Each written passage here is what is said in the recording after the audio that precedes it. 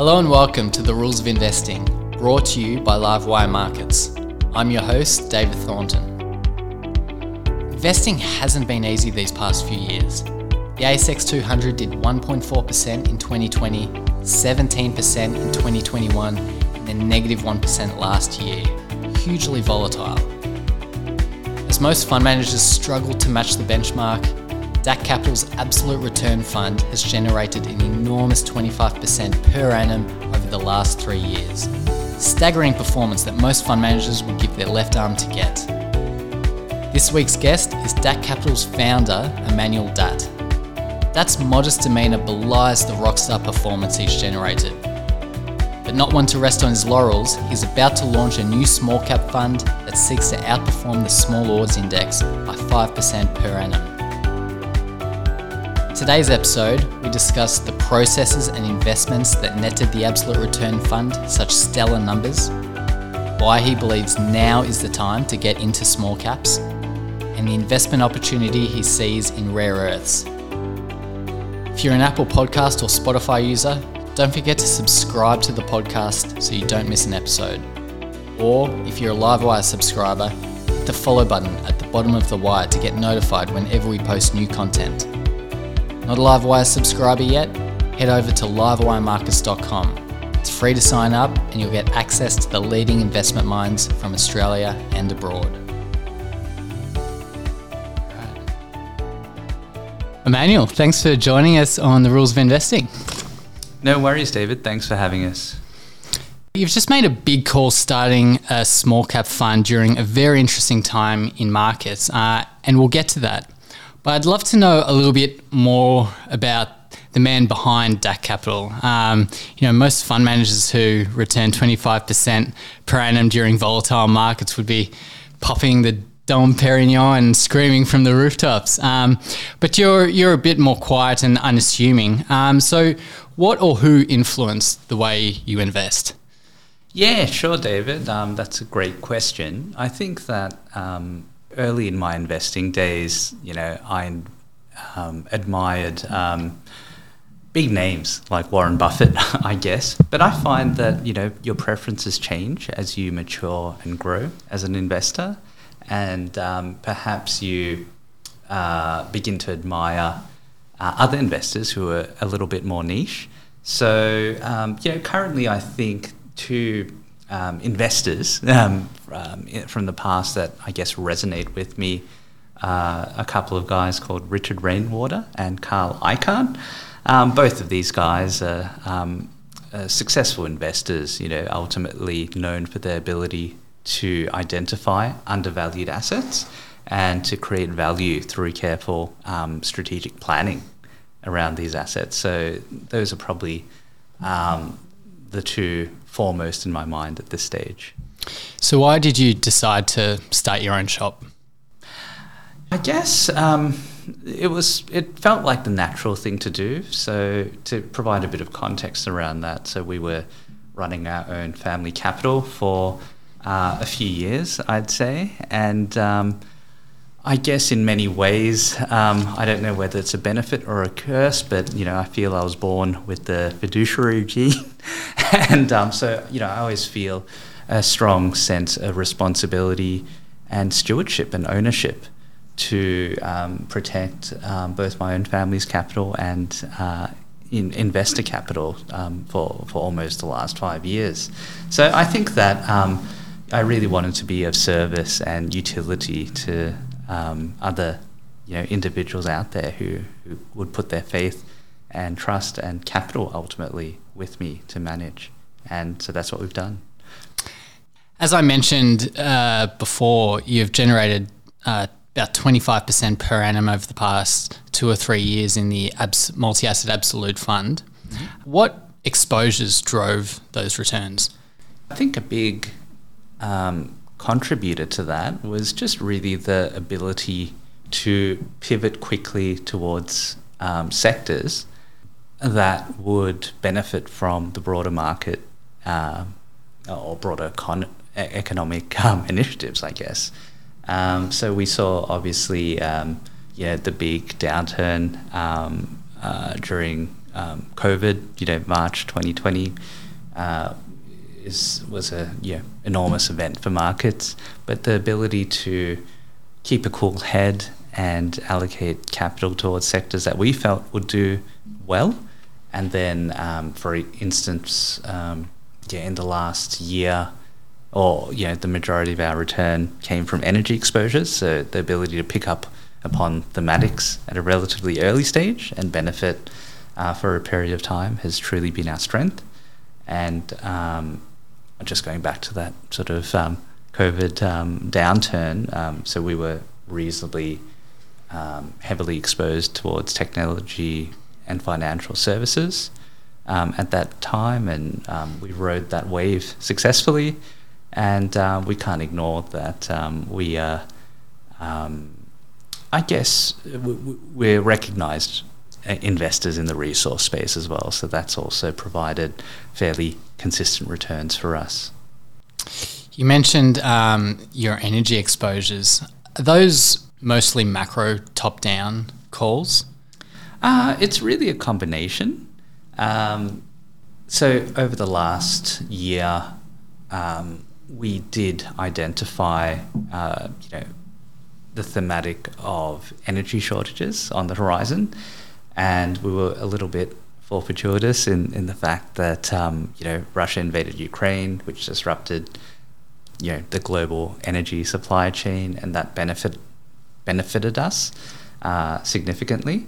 However, I do feel that the resources space is a big field with many sub-niches and commodities, each with their own individual drivers. So it's very important to have that knowledge and understanding. So it's a broad field to cover, and we do it very successfully. Staying on commodities, rare earths is one of the hottest commodity subsectors right now, and you've been quite bullish on rare earth developer and explorer Dreadnought Resources. What's your investment thesis for the sector and for Dreadnought specifically over the next 12 months? I guess speaking a little bit more broadly on the rare earth sector, so rare earths are typically used in magnets that are critical for electric vehicle engines, basically, and Chinese production has almost an unequivocal monopoly in this region. So I think that there are a number of very important strategic considerations. We've seen a plethora of Australian rare earth companies start to move towards or down the production pathway. Lynas is obviously the only real Western rare earth producer, but we've seen a number of other Australian junior companies contemplate building refineries and rare earth production facilities.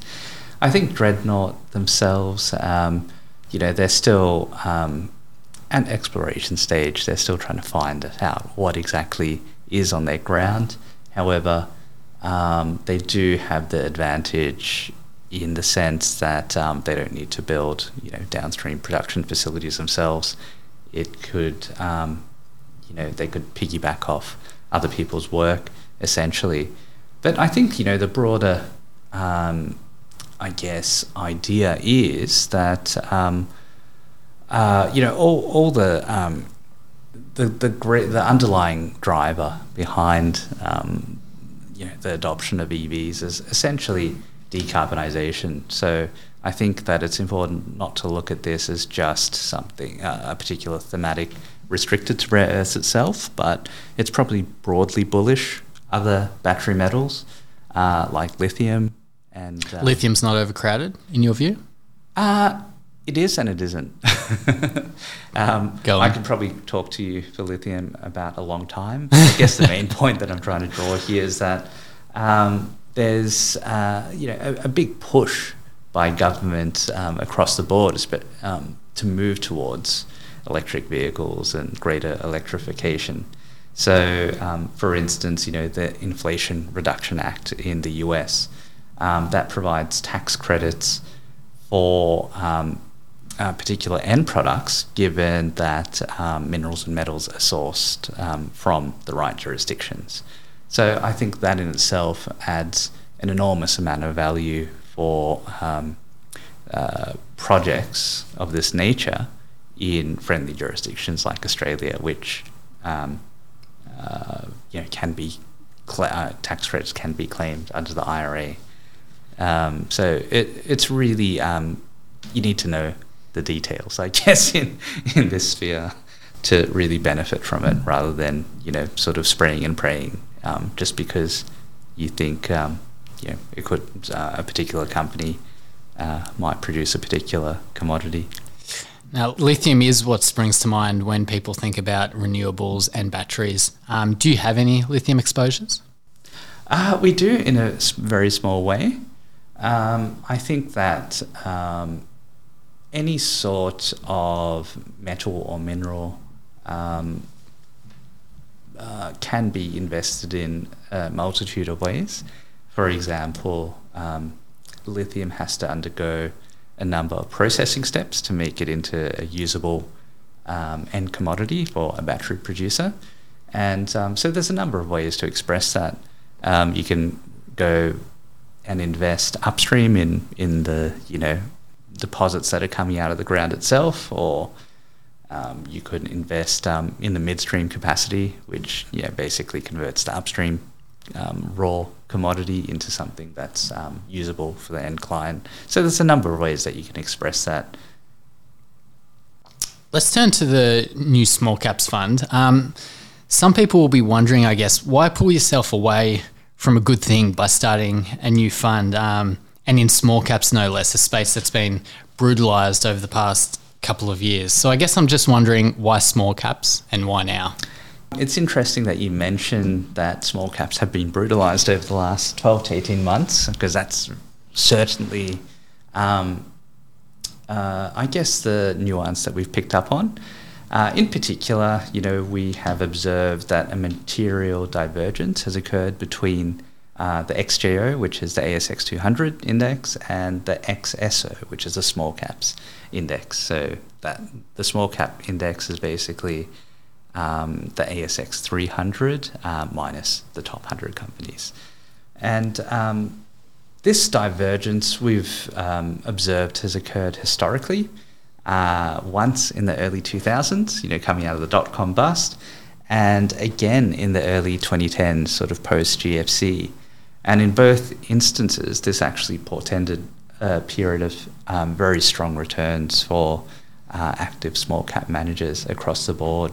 So I guess essentially our thesis is that this dynamic will reoccur in the sense of the two indexes reconverging in following years going forward, and that's something that has caught our interest, and we wish to capitalise on it. A bit of reversion to the mean? Yes, absolutely. And I think that the interesting part of or I guess the main driver, I would say, that has underpinned this valuation mismatch is really the end of zero interest rate policies that have adjusted valuations downwards purely due to the rise in the cost of capital, ultimately, when you think about it. And given small caps are generally illiquid, we've seen this effect become or be more pronounced at the lower end of the market, which ultimately we feel opportunity abounds in this sector. What investors are you targeting with this fund, and what role do you see this small caps fund playing in their portfolios? Sure. So this small cap fund, we are targeting towards wholesale investors. So that's our traditional investor base, high net worth, family offices, institutions. The role we see it playing in investor portfolios is broad brush exposure to the small cap sector itself.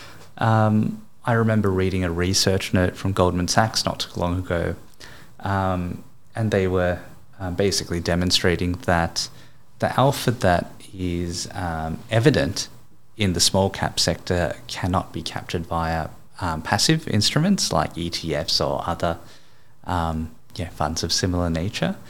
And ultimately, and coupled with that, I actually saw another study undertaken by the University of New South Wales highlighting that the importance of manager skill and manager skill being demonstrable in the small cap space in terms of achieving returns. I think we have definitely proven over the almost last 5 years of our skill as stock pickers. And I think it's very interesting that we're seeing some of Australia's largest institutions in the Future Fund actively going out there and saying that we're going to start allocating capital to active small cap managers. And that really does tell you something. Do you think launching a second fund will take any of the energy away that you've put into the absolute return fund, which is still itself a very young fund? In a nutshell, no.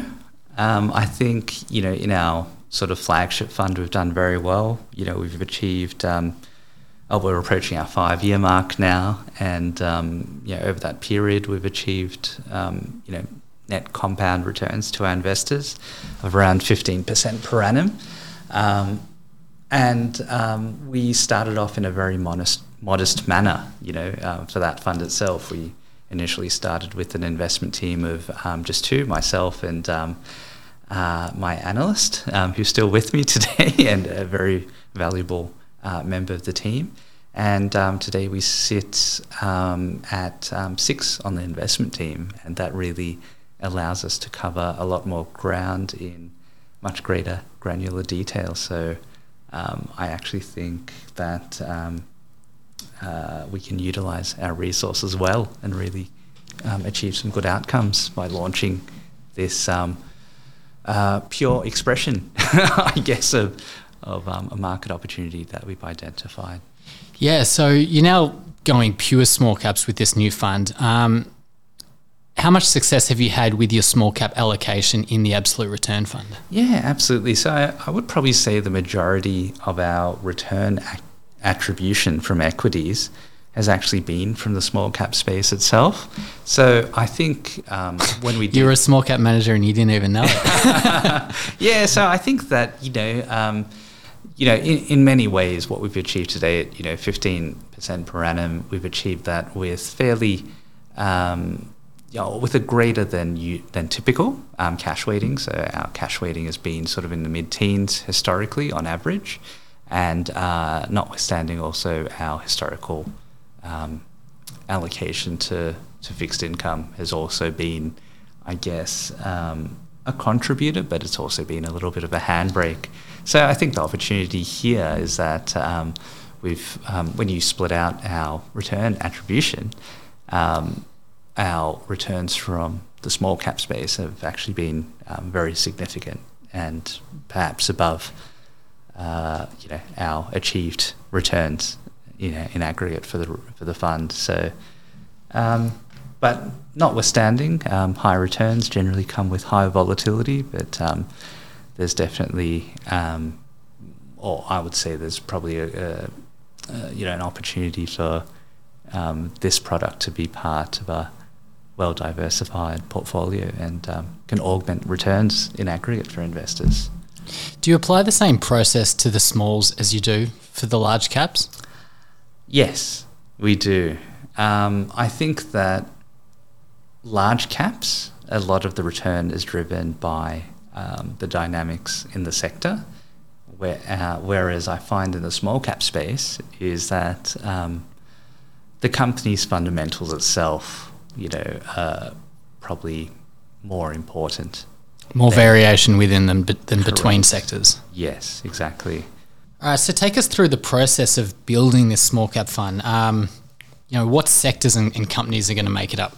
I think the way we build our portfolios typically is we tend to take a top-down approach from a sector perspective.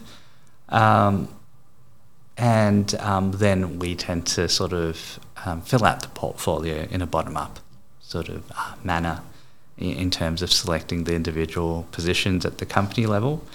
I think from what we have observed, there are some very clear and obvious opportunities in technology, financial services, and health in particular, incidentally, as well as, selectively in the resource space itself. So I think, we really do have a rich and eclectic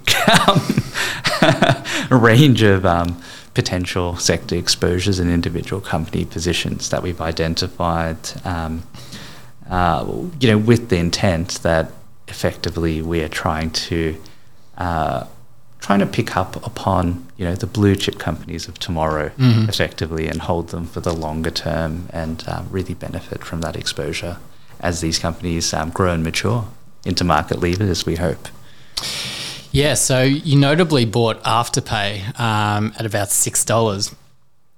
Wish I did too. What about Afterpay stood out to you then? And which sector do you see producing the next market darling like Afterpay? Something that stuck out was that with Afterpay is their rate of growth. In those early days, it was coming off a very low base. However, it was actually outside of the typical disclosures that the company were making to the ASX.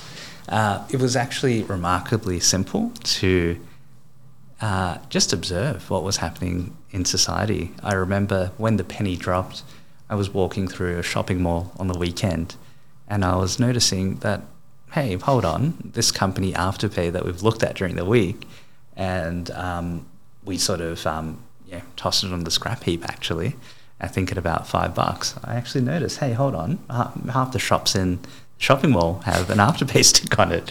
So that's when it kind of got me that, I've obviously missed something here. And when we dug deeper and we understood the business model and, I guess the mathematical principles behind the model, that's when the penny dropped, and we actually became quite bullish on the company itself and could see all the advantages and, most importantly, a path towards sustaining growth, and to give us conviction that this just wasn't a quarterly or half-yearly or even annual anomaly, but there was a real shot to, grow into something materially bigger. And ultimately, it culminated in Australia's largest ever M&A transaction. And it all started for you with noticing a few stickers on a few counters. I mean, I guess that speaks to the fact that, and not to downplay the process that I'm sure followed that observation, but ideas can come from anywhere. Yeah, absolutely. But I think it also importantly, demonstrates you can't be too wedded to your initial evaluations or impressions. You have to always keep an open mind and be flexible and be willing to admit that you're wrong. And I'll be the first to admit that we don't get everything right, but we have to keep an open mind, to and be humble enough to acknowledge and accept that. Have you noticed any red flags in the small cap space? Any sectors that you might steer clear of, at least in the earlier stages of the fund? Yes, I think in small caps you have to be quite focused on ensuring the business model is sustainable. I would say is the number one point. There's a lot of what I would characterize as science projects out there, or business models that are overly speculative, even in more traditional sectors, I guess, like industrials. There's a lot of speculative companies across the board. And secondly, I would probably say the teams that are running the show, it's important to evaluate them in the appropriate manner and ensure that you're dealing with people of integrity and skill as well. is something that is not often evaluated, I find. Is there a difference between loss-making and speculation? Or is there a difference rather between loss-making and specky companies? Yes, I would say so. What is that difference? Yes, I would probably say that a loss-making company could have a viable business model. However, there may be, the business itself may be influenced by seasonal or cyclical, effects, basically. Or it could be run in an inefficient manner. Speculative companies I'd characterize as having effectively things like unproven technology. That's something I very often come across on the ASX, that companies have big dreams but may claim to have great technology, but ultimately may not be able to execute or even have an end buyer for what they're trying to produce. Or ultimately, they may have a conventional business, but the competition and industry structure is not really conducive to, investor returns or any sort of economic returns. It could be just a little company in a very crowded marketplace where there's no real use case, and they're just sort of living hand to mouth on raising capital off people who don't know any better. So you mentioned before the importance of finding sustainable companies. In terms of bottom-up fundamentals, what's the first thing you look for that will contribute or will define whether a company is sustainable or not? I think the single most important thing is whether they're offering, products or services of value and of use. I think that, I'm not a big fan of companies trying to reinvent the wheel. And I think you have to have a really strongly developed sense, of common sense, basically, and being practical. Why would you buy groceries off, for example, a local neighbourhood store versus a Coles or Woolworths? Ultimately, that's like an analogy that I use. But sure, there may be a reason, but could you see, a neighbourhood store scaling up to, the same level as a Coles or Woolworths? I think there are very obvious impediments and frictional elements there where you would probably say it's quite unlikely. So we use, we have to have a strong dose of reality when we're looking at these sort of companies and business models to really understand, well, are they offering something that's unique, or is it just a generic,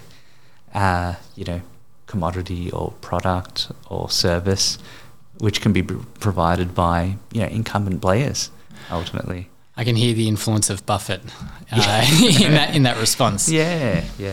And I think that Warren Buffett himself, I think his real strength has been the ability to pick products and services that are essential to the workings of an economy. And I think that's been fairly consistent throughout, but also little luxuries that people, will always use. I think that it's quite important to ask these very basic but fundamental questions to yourself when evaluating any investment opportunity. These fundamentals, these metrics, they have to be supported by a narrative that makes, intuitive sense. Yeah, a narrative, and ultimately investing in the smaller end of the market, we always want to see growth ultimately, because growth is how you get your returns in the small end of the market. There's no point, I guess, or for us, there's no point in investing in a little company and sitting there for 10 years, but having no growth realised from that and being at square one. Because what many people don't take into account is inflation. Ultimately, inflation is every day it's chipping away at your purchasing power. So you really need to achieve returns in excess of inflation to get ahead. Emmanuel, we always like to finish these conversations with 3 questions we always pose to our fund managers. The first one is, what's one thing investors are getting wrong about markets at the moment? I would probably say inflation is something that is still not well understood. I think that people understand that it's here to stay now, but from my observation, they haven't really factored it into their investment decision making as of yet. I think that inflation is a double-edged sword, right? I think that it's highly detrimental to particular companies, but it's also highly favorable to other companies. And I think that ultimately we're aiming to focus on companies that will massively benefit from continuing and sustained inflation. But in aggregate, inflation is a terrible thing, or overly high inflation, I should say, is a terrible thing for markets we've seen historically. Could you share a story of a big win or a big loss you've had in your investing career? What was it and what did you learn from it? Yeah, sure. So I think that's an interesting one. Look, I would probably say that a big win that we've had over the past few years has been investing in a company, listed company known as Adriatic Metals. ADT is a ticker. I think that our key learning from this is really investing in quality assets, quality management teams that are aligned with shareholders, and having the appetite to really understand and capitalize upon other investors' fears. These are the 3 sort of top elements, I would say, that really has made this investment successful. So to give you a bit of context, we first bought into Adriatic when I think the market cap was about 150 odd mil. Effectively, Adriatic had made a great mineral discovery in a non-typical mining jurisdiction in Bosnia. And at that time, even today, the first thing you think of, I think of, or I did think of at that time, was that, Bosnian War and all the troubles within that region. However, and so that obviously, put off other investors, but we were able to get our heads around what was the reality today, not having, a bias that was rooted, in years prior, 20 or 25 years prior. And today, the company sits at $1 billion market cap, and we've held on to the vast majority of our stock and truly benefited from that exposure. And I think, the key learning is that you really have to be focused and have staying power and persistence in maintaining exposure to quality assets, very high quality assets, I should say, of very clear and obvious value, and really backing the teams that can execute and realize value from these assets. So I think that's really been a couple of key learnings from this particular investment. Question 3, if markets were to close tomorrow for 5 years and you could only own shares in one company, which company would that be and why? And I should add the disclaimer here that this is purely hypothetical. We don't recommend owning one share portfolios. Look, I would probably say I wouldn't invest in a single company.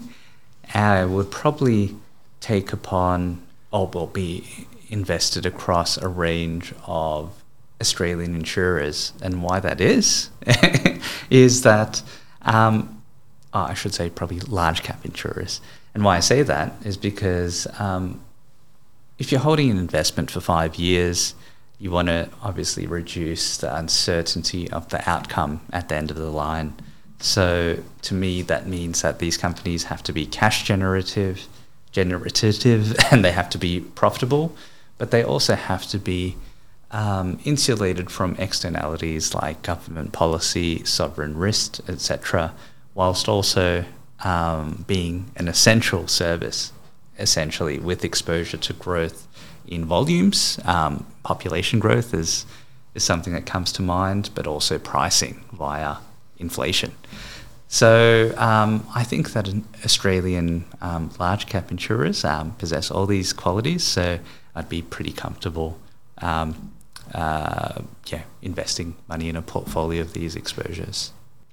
Emmanuel, this has been a great chat. Thanks so much for coming on. I'd love to have you back on the podcast soon. No worries, David. Thanks for having me. Hope you enjoyed that episode as much as I did. For more daily content like this, be sure to sign up to livewiremarkets.com. I'll see you next time.